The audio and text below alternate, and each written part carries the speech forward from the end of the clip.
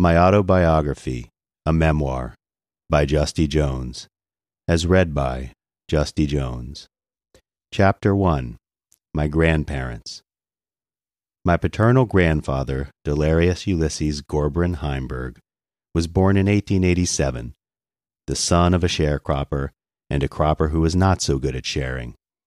His mother died during childbirth, but luckily not her baby's childbirth. The other child would die decades later, allowing her to raise Delarius well into adulthood.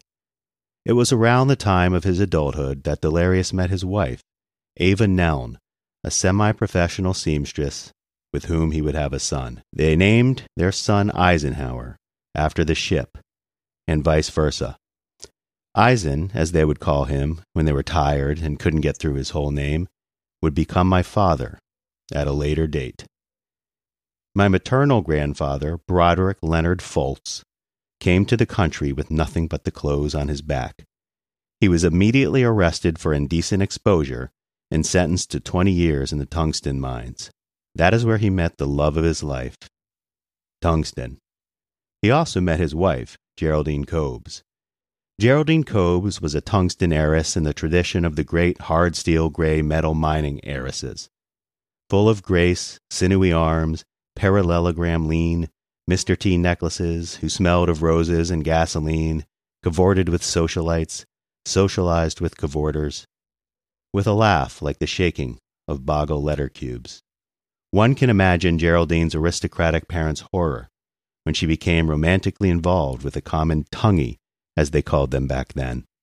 It was especially humiliating that Broderick could barely speak English, having emigrated from a country where the native language consisted of communicating by rapid weight loss and gain. He had many misunderstandings with models and amateur wrestlers, but also many good times.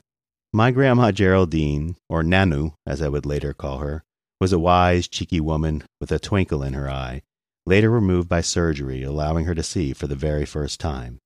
Broderick asked Geraldine's father for his blessing to marry his daughter, gaining 40 pounds, losing 30, and then regaining 18.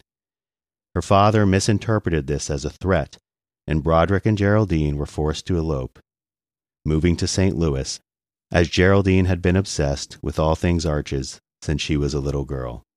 He worked odd jobs like cabbage stacker, hobbit pimp, and the guy who sticks his fist in chimneys, while she tended to the house, cultivated a garden, and whittled driftwood into the likeness of Eli Whitney. They had a daughter, Mishko, Mish for short, Mishkeline for long, who would become my mother at a later date. Tragedy struck when my mother was just 2 years old.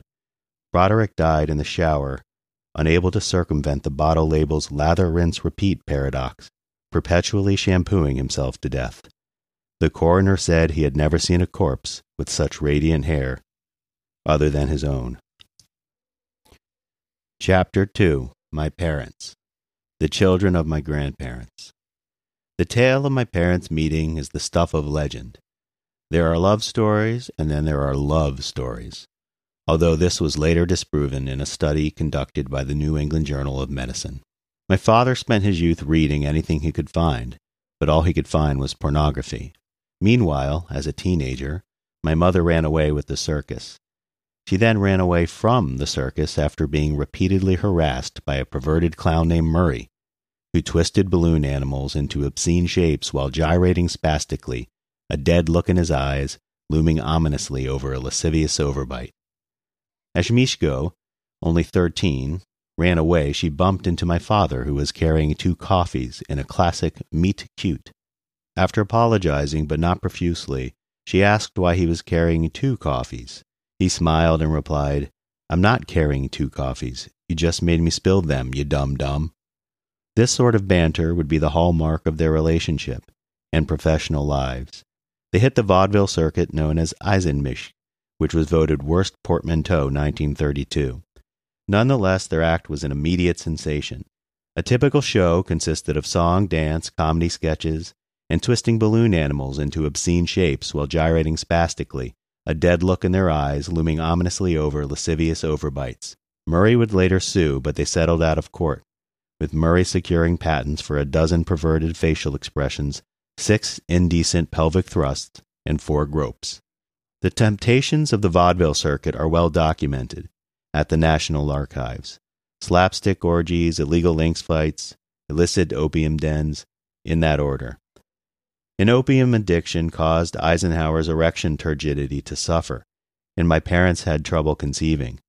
This was further complicated as Eisenhower could only become aroused if witnessed by a Major League Baseball umpire. On top of this, Mishko would tilt and go dim and still like a pinball machine if she moved too much during sex. They managed to overcome these obstacles and Mishko conceived. When the baby arrived, the doctor told them it was stillborn. He then clarified the baby was stillborn, which was their preference. They christened this baby boy Seth, smashing a bottle of champagne across his face, the first of many alcohol-fueled beatings. 3 years later, they would have me. Their strategy was for Eisenhower to insert his penis into Mishko's vagina, and then, full circle, I would come out of that same vagina. It worked, and the vaudeville audiences loved it. Chapter 3. My Early Years. My childhood was a blur, having inherited my grandmother's eye twinkle disability.